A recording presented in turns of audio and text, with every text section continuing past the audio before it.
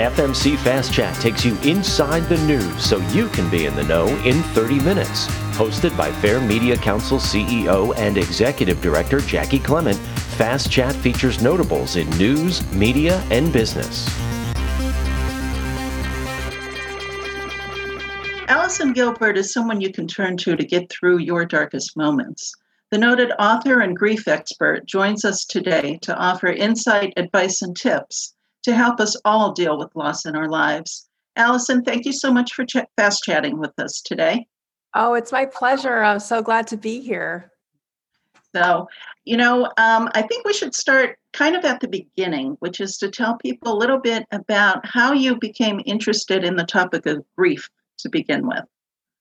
Well, I'm a media born and bred journalist. I grew up in New York newsrooms. I started and helped launch. I was part of the start team at New York One. I went on to Channel 2 and Channel 4 and Channel 7. I went all over the dial, Channel 9, Channel 11. I feel like I've been everywhere. And then that's not even including my time at MSNBC when it launched and later CNN. So I grew up in this business, and with that experience came 9/11, where I was working for WNBC TV and got way too close to the unfolding events that day. There were so many people who were more injured than me or who were obviously killed, but it was a life-changing experience for me where I really wanted to pivot from covering the news specifically and only, but then to change that focus to what it means to also grieve. Before 9/11, I lost my mom. And that Friday, 9/11, as we all know, was on Tuesday. And that Friday, my father also passed away, unrelated to the attacks. And so between the attacks and my parents both dying relatively young, I became much more interested in using my journalism skill set to then explore topics of grief and anxiety and really resilience and how we can remember our loved ones and feel empowered. Okay. And that's key because this is a heavy topic for a lot of people. And it's kind of interesting as we are doing this. This is the live version. The majority of the people that have signed up to listen are actually women. And I'm kind of wondering if you found that in your background here, do women naturally gravitate more towards your message than men do? I don't think so. That's actually really interesting. Okay. I think it's an even split because there cannot be, I would argue, a more universal topic that everyone is going to be struggling with at some point in their life. I mean, just look right now during COVID-19. This is an experience where either we are worried and fearful about contracting COVID, or we're worried about our loved ones, or perhaps we've already lost a relative or a family member or a friend to the coronavirus. So I get it. And so it's really across gender. And so that's an interesting thing that you've just described. But no, I haven't found that. All right. I'm actually happy to hear you say that, but I do want to point out one thing, though, I think we should let our audience know is you actually play an interesting role in 9/11 history. Can you tell people what that is? Well, I would say it's a very specific role at the National September 11th Memorial and Museum. If you've been to the Memorial Museum in New York City, you'll of course be offered the opportunity to listen to several of the audio tours. Downstairs is the main historical exhibition. It's behind glass doors because, of course, some of the content is really tough to absorb. And in that particular audio tour, if you listen to it, I'm the official voice of the historical exhibition. So it's been a great honor. And the only reason why I was able to do that, or I agreed to, and I was asked, is because my first book was about how broadcast journalists covered 9/11, and I had co-editors on that project. But it was really meant for, it's exactly the Fair Media Council audience, right? These are broadcasters who work day in and day out, radio and TV, in front of the camera, behind the scenes. And we wrote a book about what it was like to cover that day, and we donated all the proceeds to 9/11 specific charity. So our work can kind of keep, hopefully, giving back. And that is what gave birth to our relationship with the Memorial Museum. But yeah, I am a big fan, and they need visitors right now. They were shut down, as you know, for quite some time. Their primary source of income right now is tickets. So if you're in New York and you want to go see the Memorial Museum, please go. Yeah, that's a wonderful way to give back and educate yourself at the same time. Yes. But now you touched on it a little bit. Let's draw on the parallels, though, that we see happening between 9/11 and now during the pandemic, because we know a lot of people have lost far too many people between these two events. And there really hasn't been much time between these two events when you think in terms of you need time to grieve and to recover, and then to be hit again by something like COVID-19.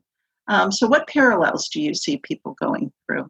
You know, it's really interesting that you asked that question. I think there's a sense of collective grief. So much of our loss, whether it's 9/11 and we lost a loved one, let's say, in the attacks, or it's COVID-19 and it's a global pandemic. But if you've lost a loved one during this time, it's still singular and it's still really personal. But yet there's this collective grief. There's this communal understanding of perhaps giving you more sense of connectivity, that you know you're not alone. Other people are going through it. And so it may not take away and strip away the sadness and the angst and the nervousness and the anxiety. But out there, you know, like I'm right. I mean, in the United States, I just checked the WHO stats before we got on. You know, there's almost 189,000 deaths in this country already to COVID-19. Odds are, before this is over, just like 9/11, you're going to know people who can share that intimate story. And there's commonality in that. There's that human connection to that. So that's just one example. Okay. And you feel connection is important to the beginning of the recovery? Well, once you've experienced a grief? Yeah, I'm not sure if the connectedness is the most important part of this journey. What I do think is the most important of this journey, whether it's 9/11 or COVID-19, is wrapping your head around agency and having the power within so much that is unknown, within so much of the timetable that feels out of your control. What can you do to have a sense that you have the power over your next steps to move forward and gain some of that, what loss takes away from us? You know, loss takes away our power. And so what can you do to regain your footing, to regain that sense of control? And it's in that moment and it's in that decision making where you really form the capacity to move forward through this collective grief, right? And that's what can separate you from succumbing and really being debilitated by what's going on or moving forward. It's that sense of agency. Okay, if we start there now, are there specific steps that everyone walks through, or are those different for individuals? Well, I would say on the macro level, they are similar. However, every individual is going to go through their own processing. So let me explain a little bit about what I'm talking about, because it sounds like I'm talking, both sides of the coin. On the broad scale, grief is individual. We may have a very different relationship with our loved one, even a sibling relationship. If you've lost, let's say, a parent, even among siblings who've lost the same parent, they're going to experience that loss very differently. It depends if you were close with your loved one, if you had a fractured relationship with them, if you lived far away or close together, how often you spoke with them, how integrated they were in your daily life, right? So that's one parent, one family, a set of siblings who would have very different relationships. On the flip side, what we all know, what grief experts agree on, is that keeping the memory of your loved one alive is absolutely essential for moving forward after a loss. It's not black or white, before and after, there's a sense of moving forward, A-N-D, of and. There is this before and there's this after. And how do you integrate that to move forward and keep the memory of your loved one alive? And if you do that, the experts say, and the research shows, that you will have a much better chance to move forward and feel stronger. And now that's interesting, I'll say, Jackie, because some people might say, but that sounds like you're just ruminating. It sounds like you're just too invested on what is in the past. You should forget, you should move on, you should give away all the clothing, you shouldn't keep all those pieces of memorabilia, let's say, right? That's like well-meaning friends might say that to us. The research does not show that to be the case. And so by investing in your emotions, there's this whole scientific research about nostalgia. We can go in, much longer than a fast chat, but there is scientific research about nostalgia. And the more we invest in our memories, the more sure-footed we are in the present day. And I find that to be really exciting. That's super interesting. I had no idea, because the advice I had always heard was, right, you put it behind you, you move on, you get rid of the reminders so you don't feel the pain any longer. And I guess that's maybe typical, but also maybe would we call that old school advice these days?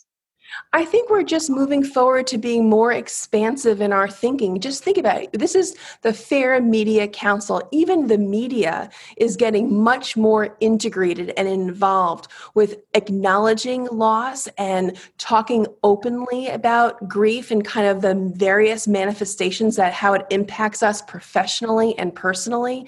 There are websites, there are apps, there's so much more information that if you do want to go through any grieving process in community and get that, zhuzh of support with others who are going through a very similar experience, those tools now are at your fingertips, and it's actually really impressive. Okay, but one of the things that keeps coming to mind while you're talking is, when people are in pain and they need help, but a lot of times they can't ask for it or aren't aware that they need to ask for it. So how do you help someone who you can tell needs help, but they don't even know it yet? What do you do?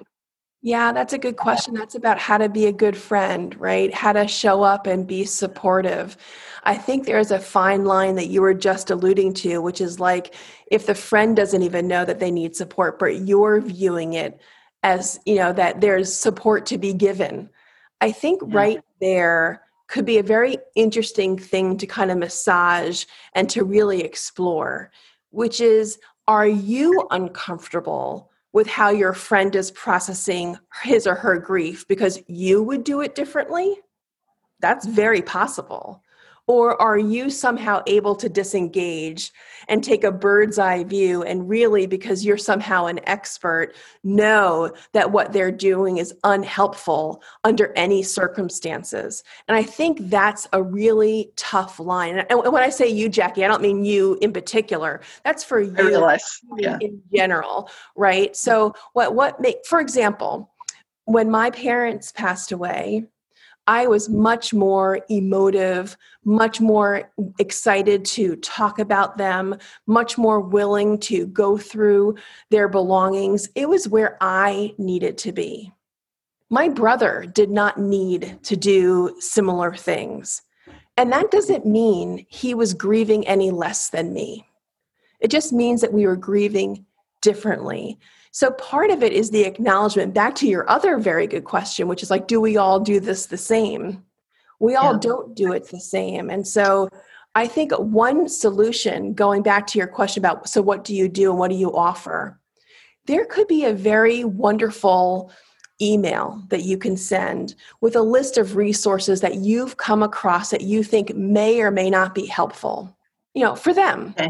And that way they can read it, they can digest it all on their own time, and then they don't feel judged by what they take you up on and what they dismiss. You give them the information, but allow them to kind of glom on to those resources that resonate for them. Got it. So you're helping to direct, but you're not being pushy about it, right? I think I wouldn't use the word direct. I say you're being helpful by providing information and resources, and then again, sense of agency, they direct their own interest about what those resources mean to them and whether or not they're ready. Sometimes a week after a loss, we're not going to be as open as we are to certain information. Yeah. We are even 6 months later, a year later, 19 years since September 11th, right? There might be information today that maybe you're still grieving that sense of safety that maybe you took for granted. Maybe now you're ready for that information, but maybe back then it was too new. Okay. All right. There's something else happening, though, kind of talk that's bubbling up in Washington, D.C. now, focused on the idea of bereavement funding. Now, what is this about? Oh my gosh, Evermore is this amazing organization. I recommend that everyone on this call or who's listening to it later on, check out Evermore. They are really going to bat in Washington to get bereavement care, almost like healthcare, right? To get it to be something that we don't take for granted, that we back up with legislation, that we back up with federal funding, that people should be left with scaffolding around them after any sort of grief in their life. And if we do that, there are many other ripple effects that we are hoping. And I say we, I just think Evermore is fantastic. So I put myself in the we, but the collective we, that we can then provide everyone in this country who is going through a loss with the information and the resources that they need, and hopefully provide them at a cost or no cost so it's accessible to everyone. Right now on that level, there's this wonderful research going on to find out what each of these federal agencies are doing. I think there's 9 of them that are most responsible for this funding or potential funding. And they're doing an excavation of really what their funding is all about and what has historically gone to bereavement care. And also, more importantly, what's been underfunded or not funded at all? And how can we get the dollars to support Americans who are really having a tough time after a loss?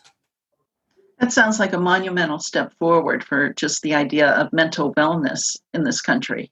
Yes. As that's a topic we don't hear much about to begin with. We have actually a lot of questions here from people that are listening. One in particular keeps coming up, and that is, with COVID-19, one of the problems with it is you just don't know. We don't know how long it's going to last. We don't know if we or someone we know will be infected. So do you have any tips on dealing with the uncertainty that happens before you even know if you have a problem or not? That's so interesting that you mentioned that. I have just come across this incredible research about uncertainty distress. There's actual research going on right now about what it means to live in this constant state of not knowing what's going to happen tonight or tomorrow and what's going to lead the newscast and what are the new protocols going to be. And this constant recalibration of what's safe for you, what may be safe for your children or for your, older parents. It's real. It's real. Not knowing what's happening and not having the ground feel very secure underneath your feet is very disorienting. And so what many experts are now saying to counter that, because of course there is no fix to that, what you've just described, right? It is what it is what can you do in your own space for your own family to give you that sense of power back within the confines of what you can control. So the antidote is how you can kind of live your life with specificity. So for you, if you're unsure about COVID-19, it's making sure that you and your family are safe, that you and your family are following these guidelines. I have 2 kids in college and they're actually away right now. And so it's a matter of making sure that you are in agreement with your own adult children of how they're going to, if you can, to your best of your ability as a mom from a distance, control what you can control. And that goes to your mental well-being and your physical space. So we talked about the physical space, the masking, social distancing, what you can do on your own. The mental space is also very important. So how do you maintain that composure? How can you be more in the moment and not fearful of what's out there. And I don't know if you're into deep breathing exercises or guided meditation, but there's so many apps that I think make it easier, which I can name if you want me to. But I think that if you're new to deep breathing and if you're new to some sort of meditation, doing it as a guided exercise where you can just plug in your iPhone and listen to an app and have somebody else kind of talk you through it, even if it's for like a minute, I think is really helpful, because anxiety, by the way, just one last thing, it produces some real physiological changes in our bodies. Like what? Our hearts quicken, our breathing becomes more shallow. We can't take a deep, rich breath, which is also very calming. And so if we can actively bring down our biology to reflect a calmer state, that tricks our brain into be able to think about things in the way that we were just talking about before, regaining that sense of power and control. So I highly recommend these apps that can do guided meditations for as short as, a minute. If you're new to it, I think it really helps. And it's been proven to as well. Yeah, we also have a question here related to, you're not only dealing with the uncertainty of your health right now, but so many people have lost their jobs in addition. So it's almost like a double whammy coming at you. So I know a lot of people advocate for just physical movement, whatever it is, to help cure depression. Do you find that also helps with anxiety and these other issues we're talking about? Definitely no. I'm on the board of the National Alliance for Grieving Children, and I'm on the advisory board for TAPS, which is really the preeminent organization that supports military families when they've lost a loved one. And across the board, what we know to be the case is that exercise is a mood booster, right? We've all heard about the endorphins. It is true. And I think sometimes we got to fake it until we make it, right? We got to go out the door when we don't want to and go for that walk. We got to do one push-up, even if we don't want to, because we know there's the potential for feeling better. What we certainly understand is that by not walking, even for going around the block, by not doing those things, we're not giving ourselves the advantages of exercise. And so even if you are kicking and screaming and you don't want to do it and you'd rather be in bed and watch Netflix, there's a time for that. We're not saying don't do that. Again, back to that word and. You can do both. You can make the time to do both. And that goes back also to that proactivity piece, to have that sense of agency, to know you can exercise a little and you can still put the covers over your head when you need to. You are allowed to do both. It's not one or the other. Oh, that's great advice. I'm wondering, though, as you talk, what about small children? How do you talk with small children and understand if they are grieving or if they're understanding the loss and walking them through that? The most important thing I can share, and I know our time is limited, is never lie to a child. That is full stop, the most important advice I can ever give. Children will always find out the truth. And you don't want to be the parent, grandparent, or caregiver that was responsible for a lie. Now, that does not mean that you say and verbalize to a 5-year-old the same information that you would give to a 15-year-old, right? I'm not saying that those two age groups receive the same information. Clearly, a 15-year-old can hold on to more serious information and kind of digest it differently. However, the truth is what's most important. You just have to dole it out in age-appropriate ways. But that is definitely the call to action, which is never bury the truth, never color it either, because that will really kind of undermine that relationship that you're trying to build on trust with that child. Got it. So what are your tips for actually, once you're through the grief process, how do you start turning that around and finding happiness and gratitude and remembering the person for what they were? Yeah, well, I would say, first of all, I don't think you're ever through it. I don't think it's ever done. I don't think there's ever in the news media, I'm guilty of this too. I like to get my assignment, after the 9 o'clock meeting. I like to know that my piece is due at 5 and then I'm done at 6 and I get to go home and I do it all again, right? I get the newsroom mentality because I grew up in that environment. I've had to learn that this is a very different process. So grief we hold on to. And when it first starts, it may be the heaviest suitcase and the biggest suitcase packed with grief you've ever seen. And then maybe over time, that becomes a backpack and it's a little lighter. And then it becomes a little carry bag, but no matter what, you get my point. We carry it with us always. It goes back to that word and. How do we integrate the grief and all that's good in our lives now? Like, how do we carry both? It's not binary. We can have grief and a happy life, right? It could be both.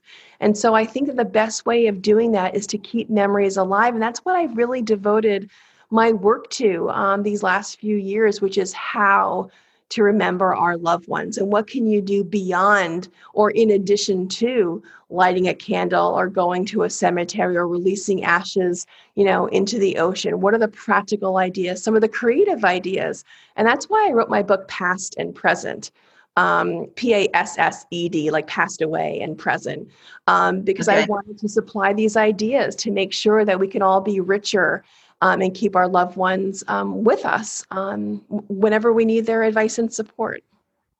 Got it. Now, we're almost out of time, but I do want to touch on something I'm seeing quite a bit of lately, which is because of the pandemic, we can't be there in person for memorial services. So now you're seeing virtual services happening and virtual memory programs. You have something new coming up that addresses that, right?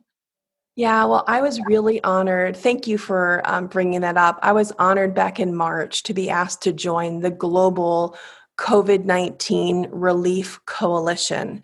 And I have just released my first ever series of e-courses that, of course, you just take online. And the first one, I would argue in this case, in this scenario for our conversation right now, maybe the most important one is how to organize and plan and execute the best, the most meaningful virtual memorial that we can. And it's an e-course that, once you watch it, it's less than an hour. You will have all the tools that you need to really pull an event off online that really honors your loved one and celebrates what they still mean to you. And I really mean that, like the still meaning present tense. Just because they have died doesn't mean they've stopped meaning something to you, right? What they still mean to you.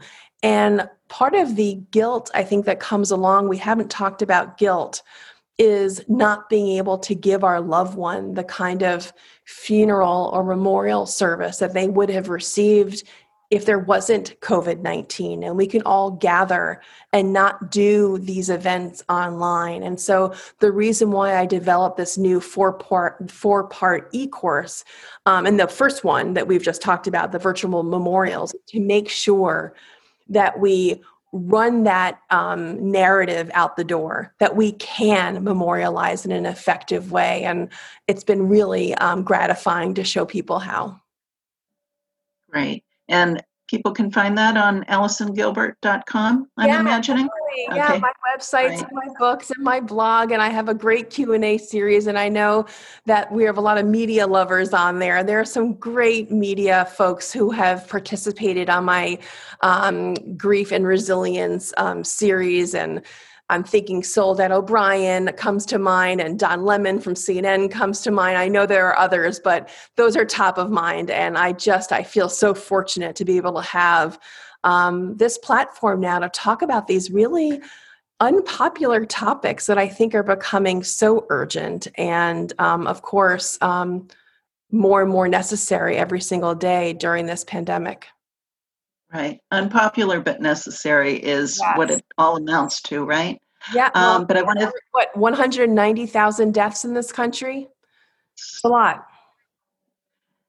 it's really hard to wrap your head around that. And hopefully you don't know too many people who have been impacted by it. But like you said, statistically speaking, we're going to be due, right?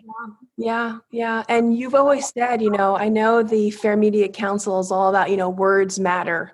When it comes to grief and loss and resilience and how the media portrays these very delicate issues and these relationships that are fracturing before our eyes, words really do matter. And we have the power to frame these conversations in a way that makes people feel more connected, that allows them to feel less alone, and really allows us to come around this kind of digital water cooler and embrace each other with the kind of support and reassurance and information that they can use to become stronger and feel more resilient. And we talked about agency, right? And to feel that sense of power. And that is the ultimate antidote to anxiety, is feeling a regain of power. And so that's what this conversation has been about. And that's what my e-courses are about. And so I think the media has a huge role to play. All right. Allison, we're out of time. It goes too fast, especially for topics like this. I want to say thank you for you making yourself available to us and sharing your expertise. And I want to thank everyone for listening and being with us today. Thank you so much. What a pleasure. Thank you so much, The Fair Media Jackie. Council is a 501c3 nonprofit organization advocating for quality news and working to create a media-savvy society. For more information about the Fair Media Council and upcoming Fast Chat shows, check out fairmediacouncil.org.